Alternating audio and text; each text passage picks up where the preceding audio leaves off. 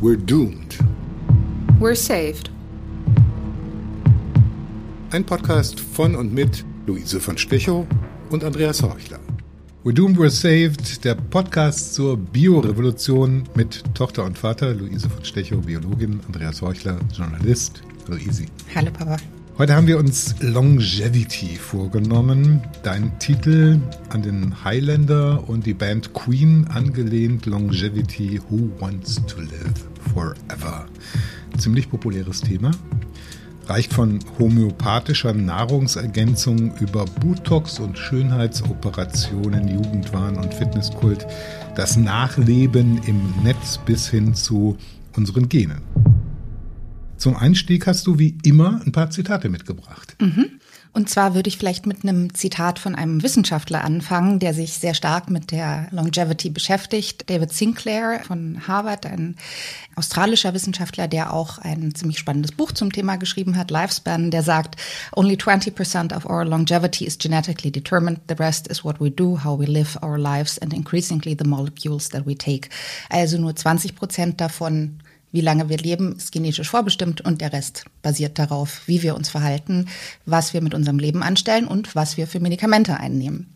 Und dann würde ich gerne noch vielleicht eine bisschen andere Seite von einem sehr anderen Blickwinkel dazu bringen. Dr. Martin Luther King Jr., "The quality, not the longevity of one's life is what is important." Also die Qualität und nicht die Dauer eines Lebens ist, was wichtig ist. Und war ja für ihn auch selber eingelöst sozusagen, wenn man sich überlegt, im April 68, als er im Lorraine Motel in Memphis, Tennessee erschossen worden ist, während einer Rede, wo er auch das zum Thema gemacht hat, also das kribbelt geradezu.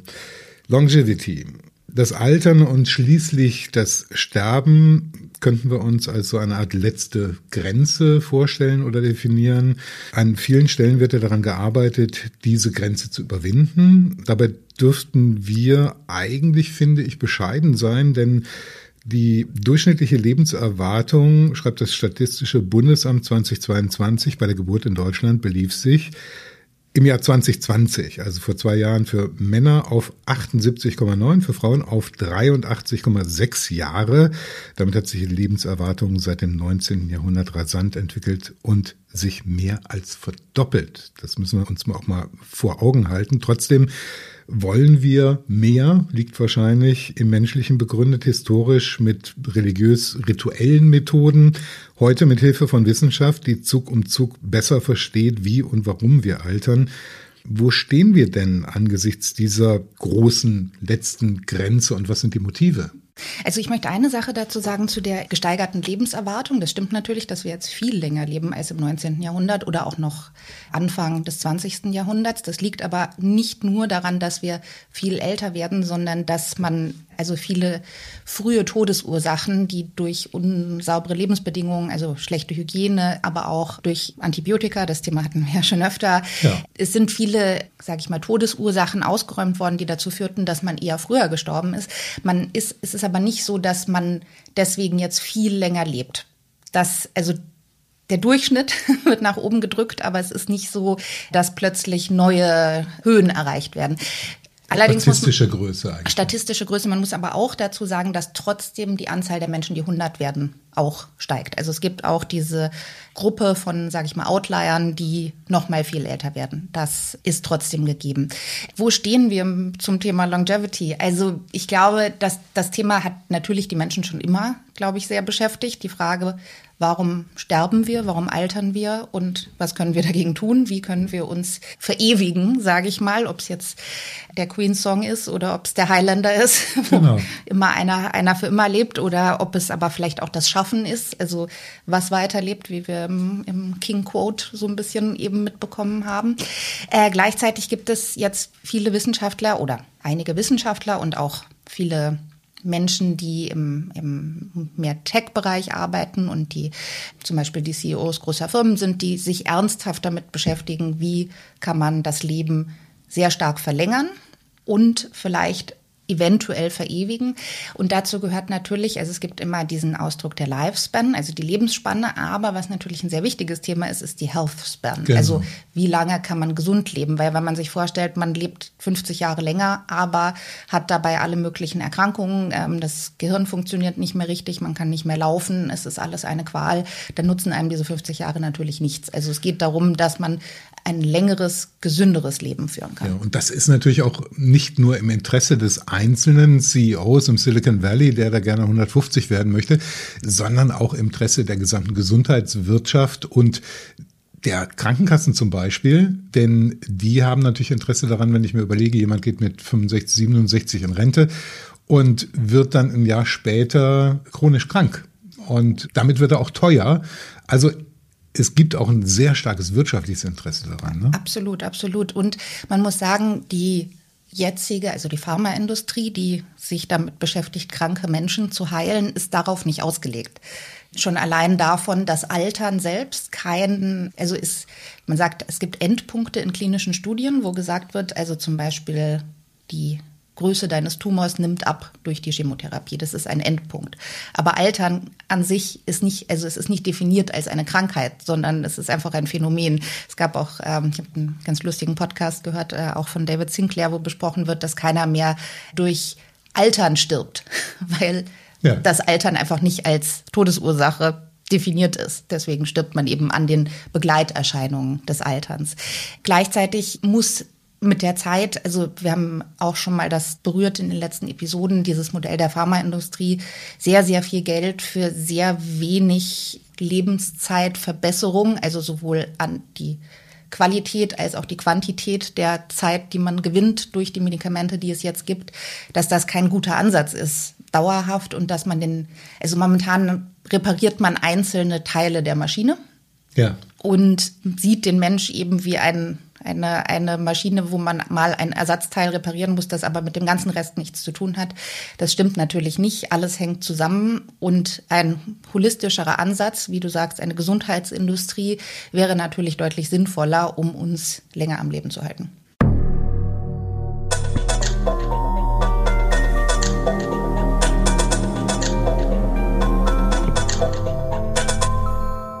Lass uns mal Soll und Haben versuchen in dem Zusammenhang. Also wo liegt Sinn, wo liegt Unsinn in diesem Longevity-Ansatz? Den einen, den wirtschaftlichen, haben wir schon herauskristallisiert, und dieses ewige Streben des Menschen, so gesund alt wie möglich zu werden, ist vollkommen klar.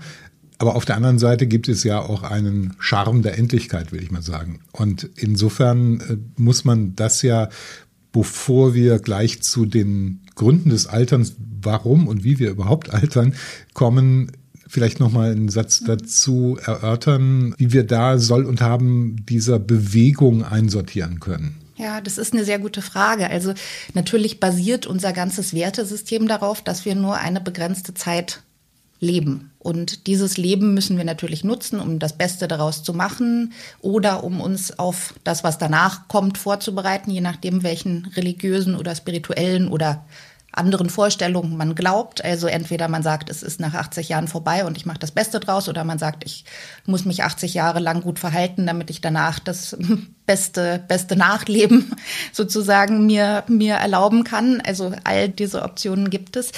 Aber es gibt natürlich ganz viele Punkte. Also natürlich ist das Leben auch darauf, also momentan ausgerichtet, dass man zu einer gewissen Zeit in Rente geht, dass man viele Menschen zumindest einen Lebenspartner oder eine begrenzte Anzahl von Lebenspartnern haben, dass man natürlich nur bis zu einem gewissen Alter Kinder bekommt, dass man nur bis zu einem gewissen Alter professioneller Sportler ist oder Model wird oder eine Firma gründet also diese ganzen Themen sind natürlich, wenn man plötzlich 50, 70, 100 Jahre länger lebt, dann muss man darüber mal nachdenken, was bedeutet das eigentlich? Was bedeutet das für den Menschen und was bedeutet dann noch etwas? Start-up-Szene der 100-Jährigen. Ja, genau. Cool. Aber gleichzeitig könnte man natürlich auch diese Überlegung anstellen, vielleicht ist dann nichts mehr wirklich was wert, weil man ja alles später machen kann. Und dann kann man sich vielleicht nicht mehr auf eine Beziehung einlassen oder kann man nicht mehr sagen, man möchte seine Ziele erreichen, weil man denkt, na gut, das kann ich ja noch machen, wenn ich 100 bin. Deswegen spiele ich jetzt erst mal 50 Jahre nur ein Videospiel oder so. Genau, spannende Aspekte. versuchen wir mal definitorisch, warum und wie altern wir überhaupt? Also woran liegt das? Ja? Das ist die große Frage. Das ist die, Machen wir weiter mit einem anderen Thema. Das ist die große Frage. Den Menschen ist immer schon aufgefallen, dass man altert und stirbt. Das ist ja relativ evident. Und die Frage, die sich dann natürlich stellt, ist, warum? Und lange hat man angenommen, dass es so sein muss, also dass es vorbestimmt ist. Und es gibt diese sogenannte Wear-and-Tear-Theorie, sozusagen eine Abnutzungstheorie. Genau, der Körper wird einfach, Körper und Geist werden mit langwieriger Benutzung wie eine Maschine, wo irgendwann die Teile alle kaputt sind, funktioniert man halt nur endlich. Und es gab natürlich auch früher schon diese Idee, dass man nur eine bestimmte Anzahl von Atemzügen zum Beispiel hat oder dass man ein Lebenselixier hat, das irgendwann aufgebraucht ist. Verschiedenste Ideen dazu und das kommt einem, glaube ich, weil man natürlich auch durch diese philosophischen, spirituellen Strömungen geprägt ist, irgendwie logisch vor, dass es so ist. Dann gibt es noch diese Theorie, die auch, glaube ich, in der Antike schon prävalent war und dann auch, als dann Darwin oder also das Konzept der darwinschen Evolution hochkam, wieder aufgegriffen wurde, ist, dass ältere Individuen Platz für die Jüngeren machen müssen. Mhm. Also sozusagen, dass man der Gruppe etwas Gutes tut, die Jungen einen Vorteil davon haben, indem die Alten weg sind. Diese Idee, auch die klingt erstmal nicht ganz unlogisch, ist aber, wenn man sich wirklich also den Motor der darwinschen Evolution, nämlich die natürliche Selektion anschaut, nicht sinnvoll, weil dieser Prozess bezieht sich nur auf Gene, die vererbt, also die sozusagen auf den Organismus wirken, bevor er sich reproduziert. Also nur bevor man Nachwuchs erzeugt, werden die Gene ja weitergegeben. Alles, was danach passiert, ist der Evolution sozusagen egal. Was aber nicht heißt, dass die alten Individuen dann aussortiert werden müssen, sondern nur, dass die Evolution sozusagen ihnen gegenüber blind ist. Und das bedeutet... Also auf gewisse Weise, sie haben ihren Zweck erfüllt an der Stelle. Sie haben ihren also Evolutionsgeschichte. Zweck, genau. Also die Evolution denkt natürlich nicht in diesen Terminologien. Es ist sozusagen alles Stochastik, aber ja, so kann man es sozusagen ausdrücken. Und genau, das bedeutet aber, dass auch die Gene des älteren Organismus nicht der gleichen Selektion unterliegen wie die jungen.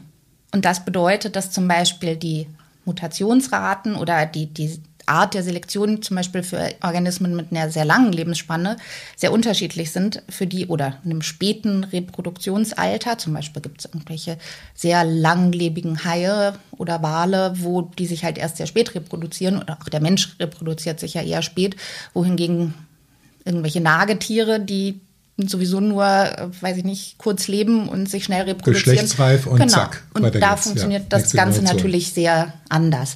Und insgesamt kann man, glaube ich, festhalten, dass sozusagen eine Konkurrenz besteht im Körper zwischen den Zellen, den Reproduktionszellen, also den Gameten und den somatischen Zellen, allen anderen Zellen. Weil man muss natürlich die weitergegebenen Gene möglichst gut erhalten, aber gleichzeitig muss auch der Organismus funktionieren, um so lange also man muss erstmal den ganzen Fressfeinden entgehen, man muss irgendwie attraktiv für den Partner sein, dass er einen auswählt, damit man sich reproduzieren kann, man muss irgendwie was zu essen finden, damit man es überlebt.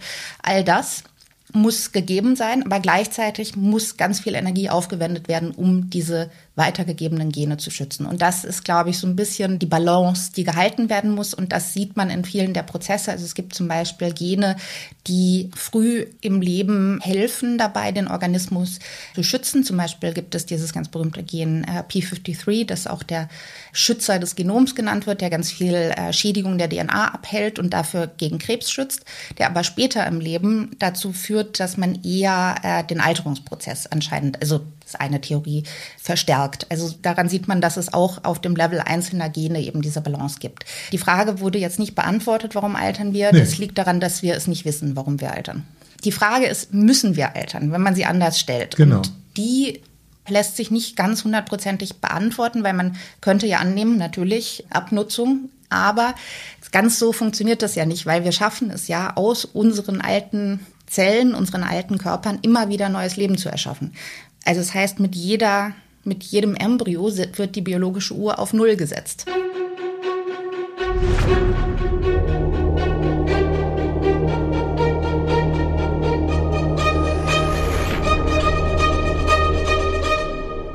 Also wir haben uns angenähert der Frage, warum altern wir Und ich glaube, ein bisschen mehr in den Griff bekommen können wir die Frage, was lässt uns eigentlich altern? Und die Longevity-Leute sagen natürlich, oder viele, die vielleicht da weniger empirisch, sondern irgendwie populärwissenschaftlich damit umgehen, sagen ja zum Beispiel, naja, wenn ich täglich mein Glas Rotwein trinke, dann werde ich 100 und ähnliche Dinge stehen ja im Raum, wo vermutlich wenig Belastbares hintersteckt. Aber was lässt uns altern, Isi?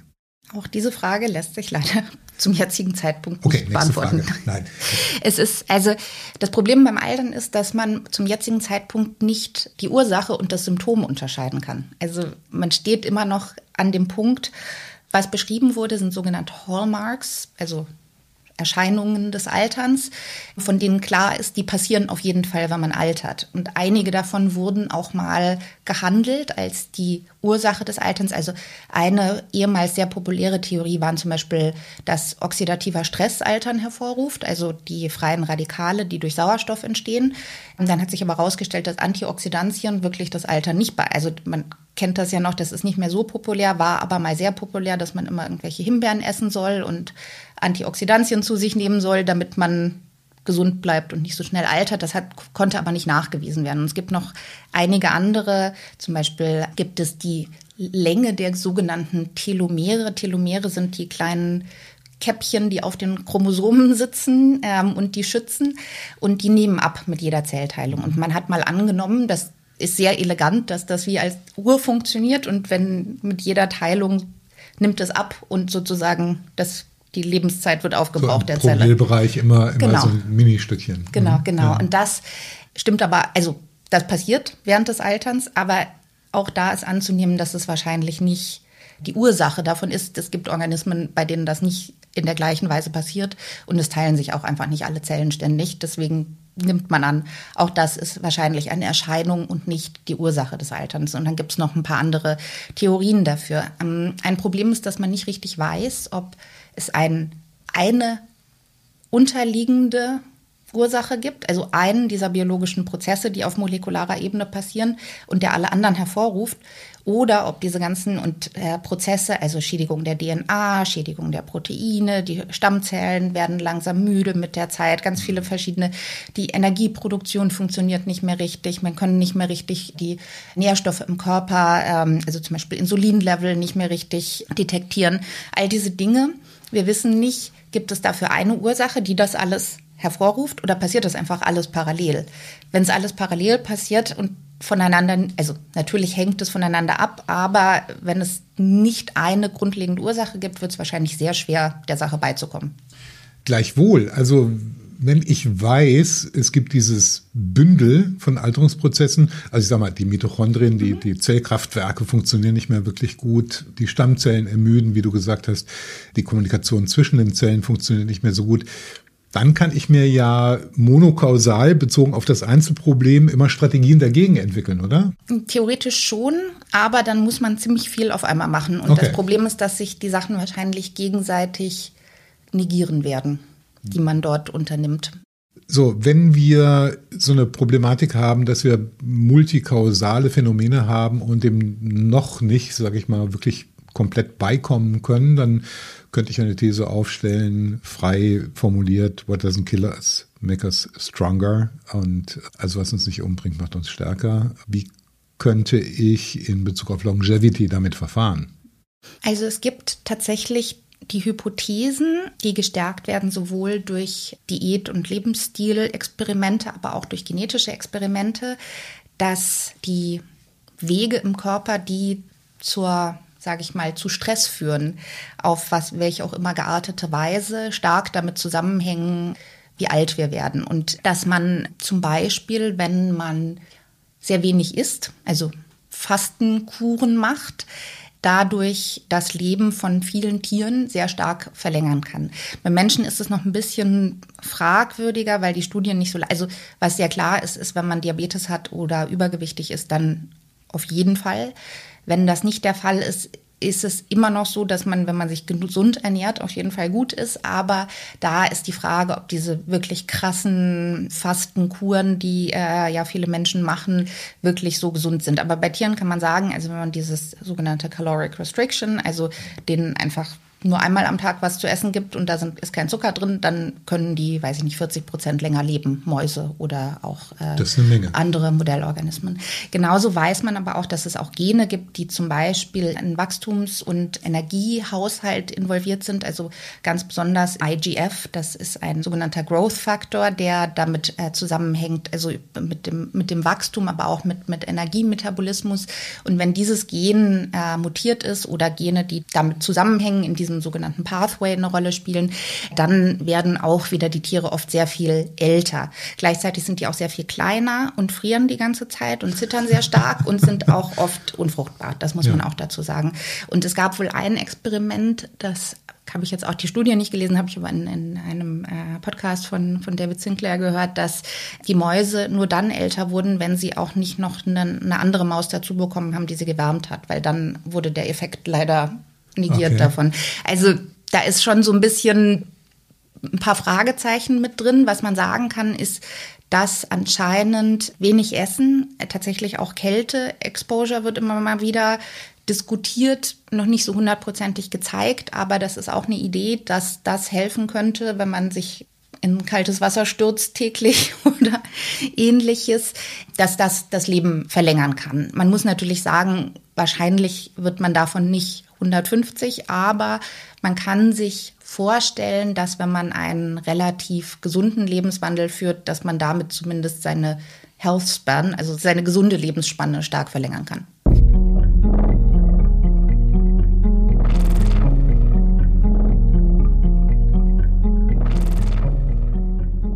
Ein Wort noch zu den Stammzellen, weil sie sehr, sehr viel in der Presse diskutiert werden natürlich. Also Stammzellenkuren im Sinne von Lebensverlängerung, Gesundheitsverlängerung. Ne? Also embryonale Stammzellen darf man nicht in den meisten Ländern. Erwachsene Stammzellen darf man auch in den meisten Ländern oder nur begrenzt. Das ist eines der großen Themen der Behandlungsmöglichkeiten, Stammzellbehandlung, weil man natürlich, also die Logik erschließt sich, die Stammzellen werden müde mit der Zeit und können die Gewebe, also Stammzellen sind damit beschäftigt, das Blutsystem wieder aufzubauen. Im Gehirn arbeiten die daran, mit Erinnerungen zu erzeugen, zu programmieren. Der Darm wird die ganze Zeit erneuert, um weiter zu funktionieren. Also Stammzellen sind überall im Körper, bauen die Haut nach, bauen die Haare nach, sind die ganze Zeit am Arbeiten und die werden immer müder mit der Zeit und können sich immer weniger teilen. Und natürlich ist es sinnvoll oder wäre es sinnvoll, wenn man einfach jüngere Stammzellen wieder einsetzt und diese, wie sagt man, also wieder verjüngt sozusagen, diese Stammzellgruppierung. Es gibt zum jetzigen Zeitpunkt keinen Nachweis, dass es außerhalb des Blutsystems wirklich gut funktioniert. Also es gibt viele Studien, die sind aber nicht so, dass man wirklich sagen kann, dass es wirklich einen gesundheitlichen Mehrwert bringt.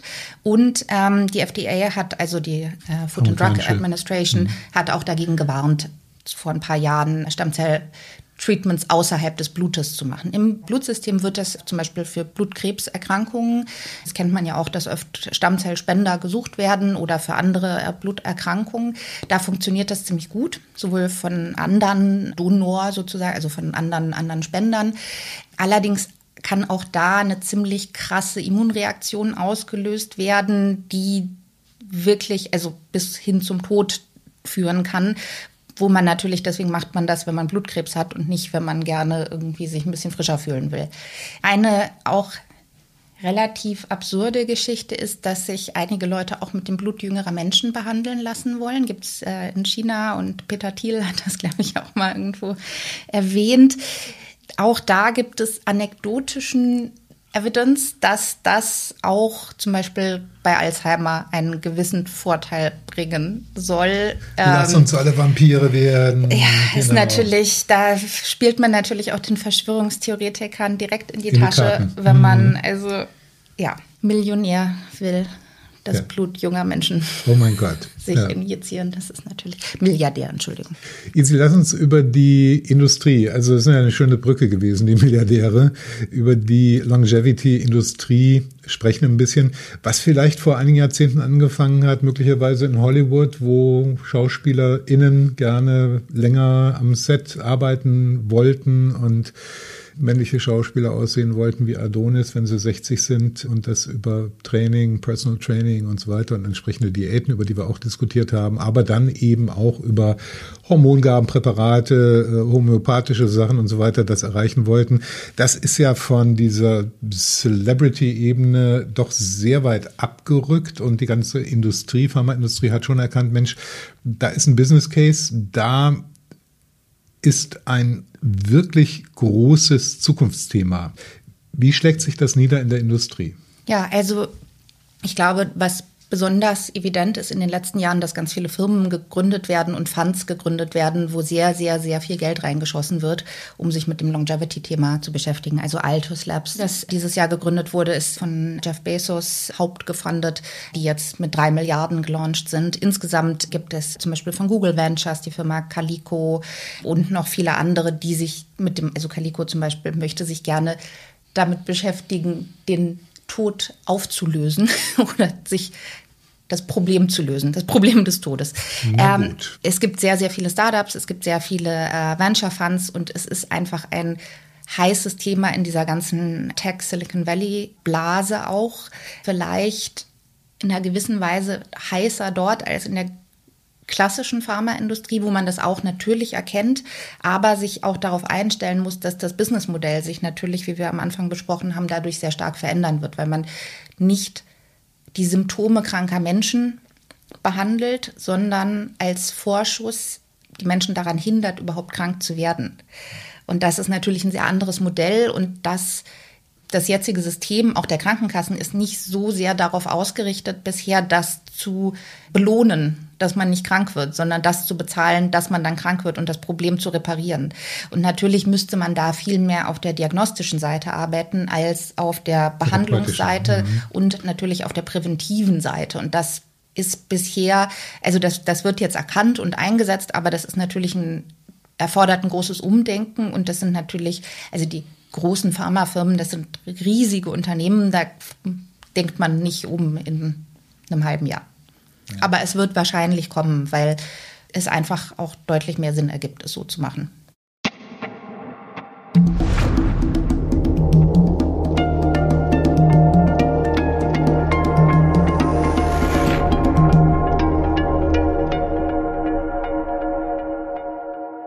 Eine der Gretchenfragen: Können wir ein längeres Leben uns überhaupt leisten? Also durch die Bank und auch holistisch betrachtet, wissenschaftlich, gesellschaftlich, auch politisch, kulturell. Ist das gut? Gute Frage. Also rein ökonomisch schwer zu sagen. Also ein Problem sehe ich darin, dass das nicht natürlich kein Fortschritt sein wird, der allen hilft. Man sieht das ja jetzt schon an der Medikamentenverteilung und an der Themenverteilung. Also während dieses verschobene, also worüber wir am Anfang geredet haben, dieser verschobene Durchschnitt durch die Infektionskrankheiten bei uns natürlich kein Problem mehr ist, ist das natürlich bei weitem nicht überall auf der Welt so. Ostasien, Afrika. Und während wir darüber nachdenken, wie wir jetzt irgendwie 150 werden, wäre es ja vielleicht auch okay, wenn man woanders mal die Malaria bekämpfen würde. Lag mir gerade auf der Zunge, ja. Das ist natürlich, hat das Potenzial, natürlich einen extremen sozialen Unfrieden und eine Ungleichheit auszulösen zwischen denen, die sich leisten können, sich durch, weiß ich nicht, Gentherapien und Medikamente und Blutrejuvenation und weiß ich nicht welche. Also es gibt auch Ideen, dass man sich zum Beispiel Tierorgane einpflanzt, damit man sich immer mal wieder alle 20 Jahre ein neues Schweineherz einbaut und dann, genau. Also das muss man sich ja erstmal, dann müssen sich die Leute erstmal leisten. Und also natürlich werden diejenigen, die daran forschen und die Verfechter dieser Longevity sind, sagen natürlich, das wird für alle gut sein. Irgendwann wird es das wahrscheinlich auch. Aber am Anfang wahrscheinlich nicht. Und das hat natürlich das Potenzial großer Ungerechtigkeit. Ich stelle mir gerade vor, dass dann die 20-jährigen Menschen des Südens dieser Welt auf die 140, 150-jährigen des Nordens treffen und einander noch viel weniger verstehen als heutzutage, also auch als soziale Auswirkung. Und wir haben ja während wir im Norden und im Westen der Welt keine nennenswerten Reproduktionsraten mehr haben, haben wir natürlich starkes Bevölkerungswachstum in den genannten Regionen weiterhin. Also da steckt ein unfassbarer politischer, sozialer Sprengstoff drin.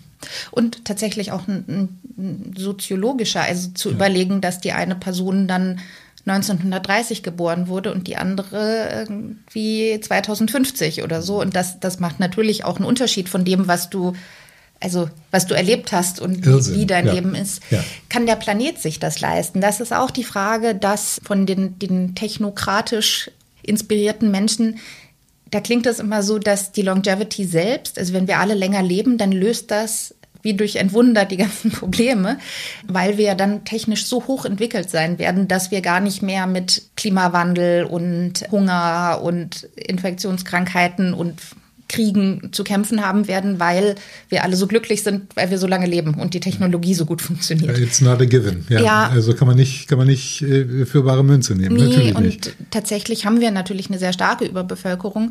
Die Frage ist, wenn wir alle, also man müsste dann wahrscheinlich die Reproduktion sehr stark einschränken, wenn wir sehr lange leben wollen. Modell China in vergangenen Jahrzehnten. Um zu schließen, du hast so schön so eine Unterüberschrift gewählt, The Beyond. Das gefällt mir, also das darüber hinausgehende. Auch das spielt natürlich eine Rolle. Also selbst wenn Kirchen keine so große Rolle mehr spielen beispielsweise und Religionsgemeinschaften eher in vielen Weltgegenden zumindest mal und hier bei uns sowieso auf dem Rückzug sind, haben doch spirituelle Vorstellungswelten, genau, also The Beyond, glaube ich, in jedem Menschen einen gewissen Platz. Ich glaube, es gibt nicht so wahnsinnig viele, die sagen, naja, Rollladen runter, vorbei, Leben zu Ende und das war's. Also, wenn wir das mit einbeziehen, dann kommen wir nochmal auf eine ganz andere Ebene und lass uns damit schließen. Also, welche Gedanken bewegen dich dazu, was diese Longevity-Debatte angeht? Man will wahrscheinlich an einer gewissen Stelle extrapolieren und sagen, okay, ich will nicht mehr 150 werden, sondern ich will 300 werden, um dieses Erlebnis so weit wie möglich hinauszuschieben der Endlichkeit, oder? Ja, oder man erschafft sich, wie Ray Kurzweil es sich vorstellt, eben seinen Himmel auf Erden, in dem die Menschen irgendwann ihre Gehirne in die Cloud kopieren. Und dann kann man natürlich, also das wäre auch tatsächlich eine Lösung der ganzen Probleme, die die Menschheit mit sich bringt, wenn man den Kohlenstoffkörper hinter sich lässt und sich ins Silikon übersetzen lässt, soweit es denn möglich ist, dann hat man sein für immer. Wow. Die Serverfarmen brauchen natürlich Strom und dann haben wir, nach momentaner Lage hat man dann noch so einigen Carbon Footprint auf jeden Fall. Ne? Aber dann sind wir in der Matrix. Dann sind wir in der Matrix. Ich mag es nicht so gerne, die Vorstellung, ehrlich gesagt, und mich bedrückt eine solche Vorstellung eher, als dass sie mich beflügelt, muss ich ganz ehrlich sagen. Hast du nicht ein anderes Friedensangebot für uns alle, dass wir sagen, okay, wir peilen mal die 100 an, aber dann ist auch gut oder sowas? Ich bin davon fest überzeugt, wenn es sich machen lässt, dann wird ein großer Anteil der Menschen versuchen, so lange wie möglich zu leben. Und zwar nicht, weil das eine durchdachte Entscheidung ist, zu sagen, für mich ist das gut sondern weil man sich irgendwie daran klammert, dass man immer weitermachen will. Mich bedrückt die Vorstellung tatsächlich mit den Gehirnen in der Cloud nicht so sehr, weil ich glaube, dass das dann einfach eine andere Daseinsform wäre. Und natürlich ist der Mensch extrem durch Hormone getrieben und durch, ob er Hunger hat oder nicht oder ob er müde ist, das wäre ja dann alles nicht mehr da. Das heißt, man wäre sowieso nicht mehr das Wesen, was man jetzt ist. Aber ich finde tatsächlich für mich selber die Vorstellung 150 zu werden, eher anstrengend, egal ob man dabei gesund ist oder nicht. Ich finde es eigentlich schön, dass man 80 oder 90 wird, aber dass man dann auch weiß, dass es vorbei ist und diese Unbestimmtheit und vielleicht nicht, weil es gar nicht möglich ist, dass es schön ist, aber weil unser Wertesystem so stark daran gekoppelt ist, dass man nicht so alt wird, dass es, glaube ich, sehr schwierig wird, das zu übersetzen innerhalb einer Generation, dass sich das dann gut anfühlt. Wie auch mit vielen anderen Dingen in der Moderne, die wir natürlich getan haben und uns auferlegt haben, damit alles leichter und besser wird, wie zum Beispiel das Smartphone, die aber auch dazu führen, dass es einem eigentlich deutlich schlechter geht in vielerlei Hinsicht. Und ich glaube, das wäre wahrscheinlich auch so, dass der Mensch, wir wollen viel und wollen nicht immer das, was gut für uns ist. Und das ist, glaube ich, bei diesem Thema auch so.